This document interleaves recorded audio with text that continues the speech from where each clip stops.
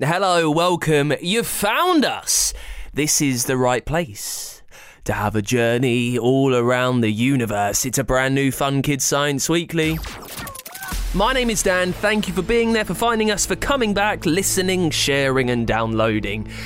This is the place that we take a tour around the galaxy, a quick spin around the solar system to find the most amazing science secrets that are lurking somewhere down there in the dark, deep depths.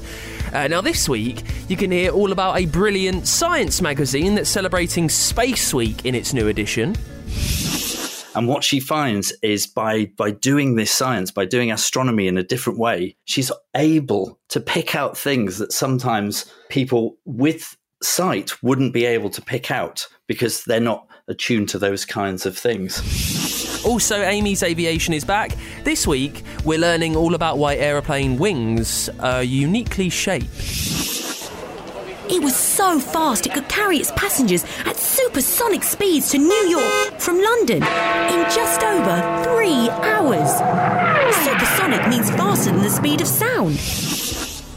And as it's Space Week, we've got a spacey surprise, so stick around. It's a brand new Fun Kids Science Weekly.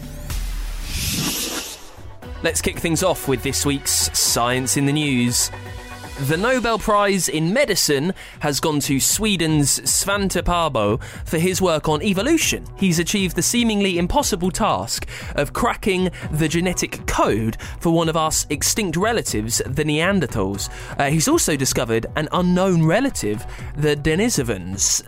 Now, finding out about our ancestors, about what's brought Homo sapiens, that's us, where we are today, is extremely important because we can look and we can study what happened with them, and by looking into the past, we can help figure out more about our future. So it's a fantastically earned Nobel Prize. Also, British scientists are looking for somewhere new to send a rover that was meant to go to Mars. It never went. It was going to head to the Red Planet and bring back rocks, but NASA went for helicopters instead, and now engineers are hoping to send it to the moon to see what's happening there. Now, you know that we're hoping to send humans back to the moon really soon, so to send a robot up there first is a brilliant way to test that it's still safe for us humans to be there. And last week, experts smashed a satellite into an asteroid. This was the DART mission, a test to see how well they could aim at something in space. Just in case an asteroid ever got too close to Earth, we could hope to knock it off course. And NASA hit bullseye with this. Dead perfect aim, but we need to wait a while to find out what's happened. Now, planning for the future in space, hopefully it will never come to this. An asteroid would never get so close to Earth, but we don't really want it to be the bad side of a sci-fi movie, do we? So just to plan for every eventuality, I think is a fantastic idea. Well done, NASA. Let's check in with Professor Hallux now. We're headed back to Hallux's Hydration Help Desk, which is one of his series that we've been listening to over the last few weeks. We've been with Professor Hallux for a while now. He's a genius about everything that happens in your body. He knows why your lungs breathe, why your heart beats blood. This time, with the Hydration Help Desk, it's all about water and what happens if we don't drink enough of it. Hallux's Hydration Help Desk. Call accepted. Hello, Professor. So I know I'm meant to drink 8 glasses of water each day. Does it have to be water, or can I have a drink of fruit juice or a fizzy drink? Oh, that's a good one. Now, if you're thirsty, your body will be grateful for any drink you give it, but not all drinks are the same when it comes to your health. Water is a great choice throughout the day because it hydrates without providing you with extra energy or harming your teeth. And milk's a very useful source of nutrients, especially protein, vitamin B and calcium. You should include milk regularly in your diet, but only the stuff without sugars. Sugary milk drinks like milkshakes and hot chocolate should be an occasional treat only. Nice smoothie, anyone? Fruit and vegetable juices and smoothies contain vitamins and minerals, and some have fibre too. However, they also contain some sugars and can be acidic too, so it's better to have no more than one a day, and then at meal times. Oh, I do like a nice cup of tea. So do I, Nanobot. Tea and coffee are fine to drink occasionally, but because they contain caffeine, they're not suitable for children in large amounts. why not switch to the decaffeinated versions and drink with low-fat milk and no added sugar? Everyone knows that fizzy drinks and squashes contain a lot of sugar, but you might not know that even the sugar-free versions have acids that can erode the outer surface of your teeth.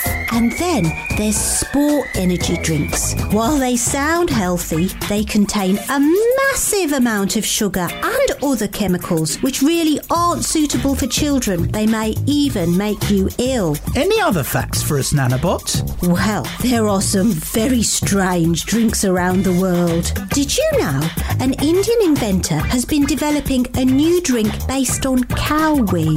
Cows are sacred in India and thought to have special life-giving powers, and they reckon his drink will help keep you healthy. And if that wasn't tempting enough for you, a Chinese inventor has found a way to grow green tea in panda dung.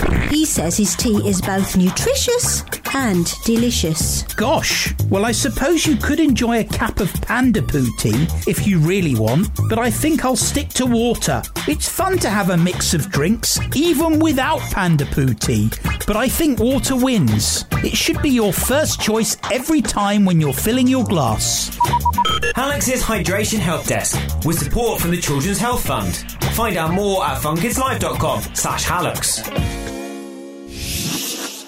Let's get to your questions then. If you've got something sciencey that you want answered on this show, by far the easiest way to send it to me is to get out a phone, use yours if you're lucky enough to have one, borrow your mum's or dad's, I don't mind because this is free. Record your question as a voice note and then send it to us on the free Fun Kids app or at funkidslive.com, just like this. Why does snot come out when you cry? That's a brilliant question, but I can't say hello to you because it's anonymous. So when you leave your question, right, remember to drop your name in there as well. So, why does snot come out when we cry? It's actually quite simple. You see, when you cry, water comes out of tear glands and tear ducts that are hidden away under your eyelids. Now, normally, the water escapes, as you've seen, dropping under your eyes, down your cheek. Those are tears, aren't they? But sometimes the tears kind of run around the back of your nose and they drain into there and they run off into your nose. They mix with the snot and the mucus. So your nose runs as well and you get very snotty when you cry. Thank you for the question, whoever mysteriously you are. Right, let's get another one on. Hello, my name is Sam and my question is, how do we know about black holes if we have never been close to one? And if we have, how did we get the footage back to Earth? Sam, thank you so much for this brilliant question with a strange answer. How do we know that black holes actually exist?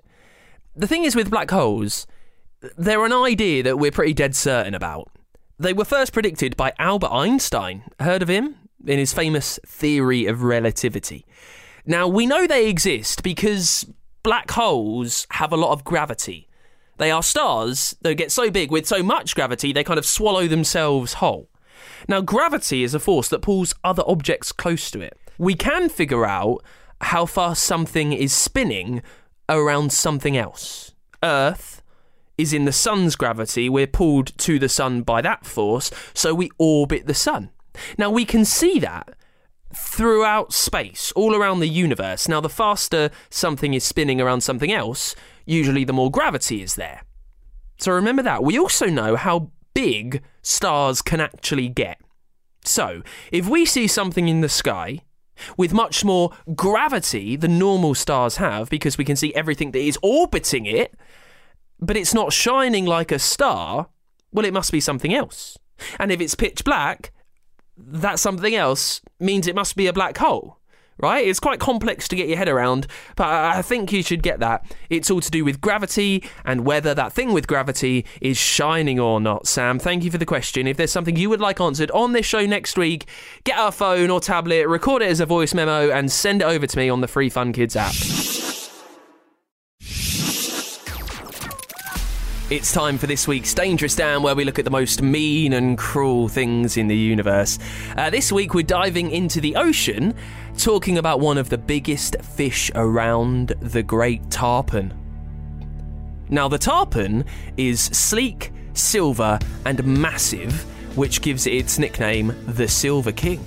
These fish are found all over the world, from America to Brazil, from Mexico to Australia, and they can get huge. They can grow to over 8 foot long. They can weigh 20 whopping stone. Now, their ancestors can be traced back to some beasts that ruled the ocean in the age of the dinosaurs. Now, one of the unique features with the tarpon is a swim bladder, it's like another lung bladder, really, which helps them breathe much more than other fish, but it also helps them float or sink. They can control their buoyancy, so depending on how much air is in there, tells them if they're going to go up or down through the sea. Now, how are they dangerous? Well, they tend to eat smaller fish and other critters around the sea, but if you try to catch them, they really don't like it, and they can get pretty brutal and beastly. They thrash, they swim, they bite too, and because they're so big and heavy, they've been known to latch onto a fisher's arm and drag them deep down into the ocean to never return. And that is why the tarpon, the Silver King, goes straight onto our Dangerous Dan list. You're listening to the Science Weekly. This week, we're chatting to the host of another one of the brilliant science podcasts that we help make here at Fun Kids. He is the editor of the Week Junior's Science and Nature magazine, host of the Mysteries of Science podcast, Dan Green. Welcome. I am another Dan on a science podcast. It's lovely to have you here. Yeah, hi Dan. Lovely to chat to you. It's always a really great day when I get to speak to another Dan about science. I don't want to know how many of us there are because I feel it might rock me a bit, you know? Yeah, I know what you mean. Well, listen, you've got a special issue of the magazine, the Week Junior Science and Nature mag, for Space Week. It's been edited by an absolute science and space legend, Dr. Maggie Adarin-Pocock. What has she done? What's going on in the mag this time? Well, yeah, like you say, we've got a really special edition this month for October. It's celebrating World Space Week. Now, have you heard of World Space Week before? Yes. Yes, excellent, good. I'm glad you have. You're on, on the page with me. It's this celebration of everything to do with space, and it goes on all around the world between the 4th and the 10th of October. So we thought we've got to do something special for this year. And yeah, we thought let's pull in our friends, ask all our friends to help us get something really special together. So we have got Dr. Maggie Adarin-Pocock as the guest editor, and we even spoke to astronaut Tim Peake as well in the magazine. Ah, and we love Tim Peake on the show. Yes, so absolutely. Maggie knows an awful lot about what's happening and what's out there in space, and she's always keeping up with the new thing. What has she brought to the magazine to mark a fantastic event like Space Week? Well, yeah, we worked really closely with Maggie and Maggie's people to plan out this content, and like we say in the magazine, she really set her phasers to stun on this one. So we got a whole bunch. We wanted to sort of open it up to the whole range of things that are going on in space. So that's rockets going out into space. We looked at the new NASA Artemis missions, which will send astronauts and the first women and the first people of colour to go to the moon, hopefully later this year. Well, hopefully. I mean, it's been delayed about 3 times, so hopefully. A hurricane this time has stopped it going, hasn't it? But we also, it's not just about human space flight. We looked about studying the stars. One of our heroes of science is Wanda Diaz-Merced, sometimes called the blind astronomer. It's a really remarkable woman who uses sound to observe the stars. Tell us more, if you can, about how they do that. Surely these stars are so far away that we can't get much sound from them. How is she managing that? Do you know? Well, she's not actually listening to them. They're taking the signals that are coming from stars, and then she's converting those signals into audio signals that she can listen to. And what she finds is by doing this science, by doing astronomy in a different way, she's able to pick out things that sometimes people with sight wouldn't be able to pick out because they're not attuned to those kinds of things. So, It's amazing. It's an amazing way that shows that science is really for everybody. And, we can do science in different ways. Fantastic. And it's not just the magazine. As I said, you're the host of the Mysteries of Science podcast. What's coming up in the show soon? That's right. We've got a new episode which is out today, as it happens. And we're asking, are computers smarter than you? I know my computer is smarter than me. And we've talked to some amazing experts to help us understand what artificial intelligence is and the mysteries around how machines can learn. We ask whether they'll ever get smarter than us. Will they take over the world? And also, we've got our very clever producer has created robot versions of us. And we ask you to guess, see whether you can tell the difference between us and our robot us's. That's amazing. The thing with asking whether computers and AI are more intelligent than us right now, I think what we need to remember is stuff happens that is new. So at the moment, there's a lot in AI being able to replicate speech online. You can almost get a phone call from President Joe Biden and it's made by a computer, but you would never realize it. And that's happened in the last year, and now we're all quite used to it. And it's thinking like 10 years down the line and imagining, hang on, these computers will do stuff that we don't even imagine right now. How much have you learned about whether they will be more intelligent than us some years in the future? Well, I guess it's that kind of thing, like, what do we mean by intelligence, right? So, yeah, it can be quite a scary thought to think that, computers can do things sometimes even better than humans can do things. But also, I think the one thing that we reach the conclusion of when we're asking experts is there's a lot of things that computers just can't do and that humans are really good at doing. And some of that is just around emotional intelligence and understanding people. Amazing. So that's two brilliant things that you need to get involved with. There's the Week Juniors Science and Nature magazine. It's celebrating Space Week. And also, will computers ever be smarter than us in the Mysteries of Science podcast? Dan Green, thank you for joining us. Thank you very much, Dan. Lovely to speak to you. Let's catch up with Amy now. Amy's Aviation. This is a series that we've been listening to for the last few weeks. Amy loves planes. She is all for aviation, finding out how different types of planes made of different materials get fast enough to get into the sky and then stay there. This week, it's all about wings. We find out what a delta wing is and how different shaped wings can change how planes fly.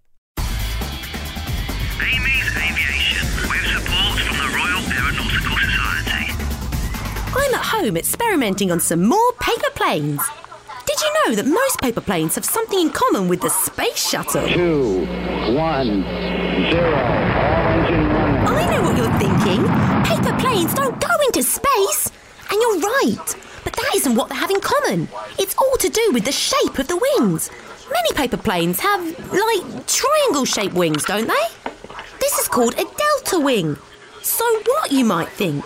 Don't all planes have wings that are the same shape? Well, no. Think about it. If you imagine the planes you get at a busy airport, the sort of planes you might go on holiday on, they don't have triangle-shaped wings, do they? Their wings stick out more sort of squarely on each side, don't they? Ready for takeoff. Your paper plane with its delta wings might fly quite well, but on real aircraft, delta wings aren't very good at low speeds. They're not very stable. But there's something delta wings are brilliant at, and that's flying super fast. Those large wings give the plane huge amounts of lift at high speeds and the ability to glide for thousands of miles. That's why the space shuttle had wings like this, and why it's a common shape on fighter jets too. There was even a famous passenger plane which had delta wings. You might have seen pictures of it. It was called Concorde and was the fastest passenger aircraft ever built.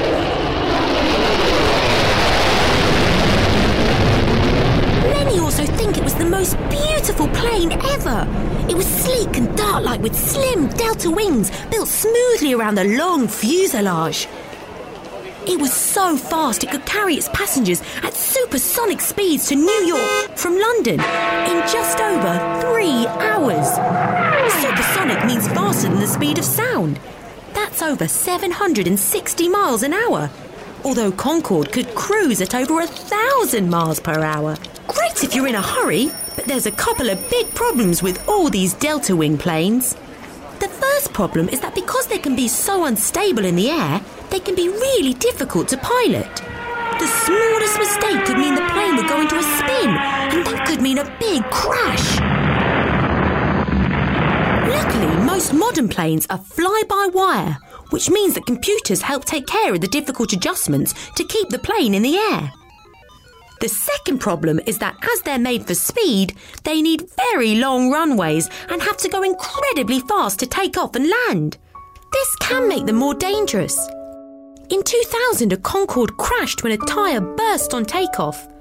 The high speeds may have contributed to this terrible disaster. Concorde were all retired in 2003. For lots of reasons, it just wasn't practical to use them for carrying passengers anymore. But they're a part of history we won't forget. Another incredible type of wing is the sort you get on a B-2, the stealth bomber. Now this military aircraft has to be the weirdest looking plane you've ever seen. It's enormous and over 170 feet wide, totally black all over and shaped like a big W, or like 2 W's. A giant flying zigzag basically. It's seriously weird. And it's this shape because the whole plane is one big wing. There's no separate fuselage for the pilot and no tail fins. And why was it built this way? To make it virtually invisible. OK, you're thinking, well, if it's an enormous big black W the size of half a football pitch, that doesn't sound very invisible to me. You'd be right, in a way. But it's on radar that it can barely be seen. When it's flying, if the enemy is scanning the sky with radar, its shape means that the waves bounce straight off, making it seem no bigger than a sparrow. So, next time you're making a paper plane, why not experiment with some different shaped wings? Time for me to fly! Chucks away! Amy's Aviation, with support from the Royal Aeronautical Society. Find out more about aviation at funkidslive.com/aviation. Now, it is Space Week this week. We heard that earlier on with Dan Green chatting all about the Science and Nature magazine's Space Week special. So I thought it was a pretty good idea to look back on some of the genius space experts that we've had on the show. So we're going to listen to one of the best right now. Tim Peake is an astronaut who has spent time on the International Space Station, a very famous dude from here in the UK. He spent ages up there. He's come back down. He wants to go back up to the moon. He's written loads of books about his time orbiting the Earth. One of them was called Ask an Astronaut. Now, we recorded this chat a few years ago, but because it's Space Week, let's have another listen to Tim Peake answering some of your space questions. Tim, thank you so much for being there. How are you? Hello, Dan. I'm great, thanks. Great to be on Fun Kids. Now, what do you... I don't want to start this on a downer, Tim, but I'm just wondering, what do you miss most about being in space? I think the two main things that I miss, I think most astronauts miss, is the view of Earth, because there's nowhere else like it, that you can get this incredible view of our planet, and also the feeling of weightlessness, which is really, really cool. It's very unique. It's lots of fun. It just makes everything you do slightly different. So I think those two things are brilliant, and I miss them a lot. Talking about the view, Tim, I've heard some astronauts say that it makes you think about your life a lot differently and about your place in the world. What did you find when you were up there, looking down on this tiny marble of a planet that you were hovering miles above? It does. You can't help about thinking about things differently. I mean, every day on Earth, we go about our daily lives and we see nature around us, greenery, urban areas. We look up, we see a blue sky or a cloudy sky. We don't actually appreciate that we are on a rocky planet orbiting around a sun. That's not the first thing you think of when you step outside your door. But from space, it is all you see. It's like, oh my goodness me, that's just a black abyss of the universe, and there's that rocky planet. And you just see this completely different perspective. And so that's the most amazing thing, is it just gives you that fresh appreciation of where we are in the solar system. One of the things I know I love, and I know a lot of listeners love, is having a bit of free time in the day. I'm wondering about you being up on the International Space Station. How much time did you just have to just chill and do what you want? Or were you pretty busy right the way through? Constant experiments, constant spacewalks. How busy were you, Tim?